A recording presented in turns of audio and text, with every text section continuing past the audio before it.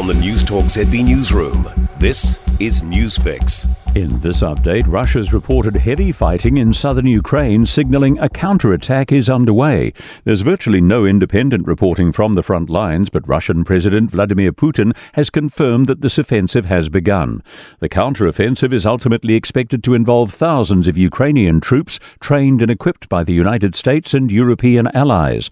Russian expert Dr. Liana Fix told the BBC the Russian military is short of qualified troops. That is the greatest headache that the Russian president has right now. He's trying to do some kind of secret mobilization where employees in government institutions are forced to enlist. A homicide investigation is underway after the death of a man in Bay of Plenty last night. Police were called to a disorder-related incident on St John Street in Opotiki just after 11 o'clock. The man was found with serious injuries and died at the scene.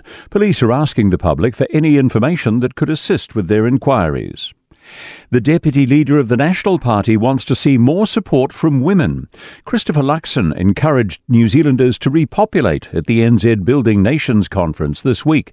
Shortly after, Nicola Willis defended his comment, saying it was a joke. She's told Three's the Nation she believes they can resonate with women. We've got incredible women in the National Party team, but would I like to see more women supporting our party? Absolutely. An aviation commentator says airlines and airports should have good relationships with each other. Auckland Airport's $3.9 billion upgrade plan could see landing fees doubling over the next 4 years. Qantas and Air New Zealand have teamed up to publicly oppose this, claiming it'll hurt the travel market. Irene King says infrastructure providers and airlines should work together. We're a small country. We shouldn't go to war amongst ourselves. We should be developing highly efficient regimes because that's what makes everyone wealthier. That's news.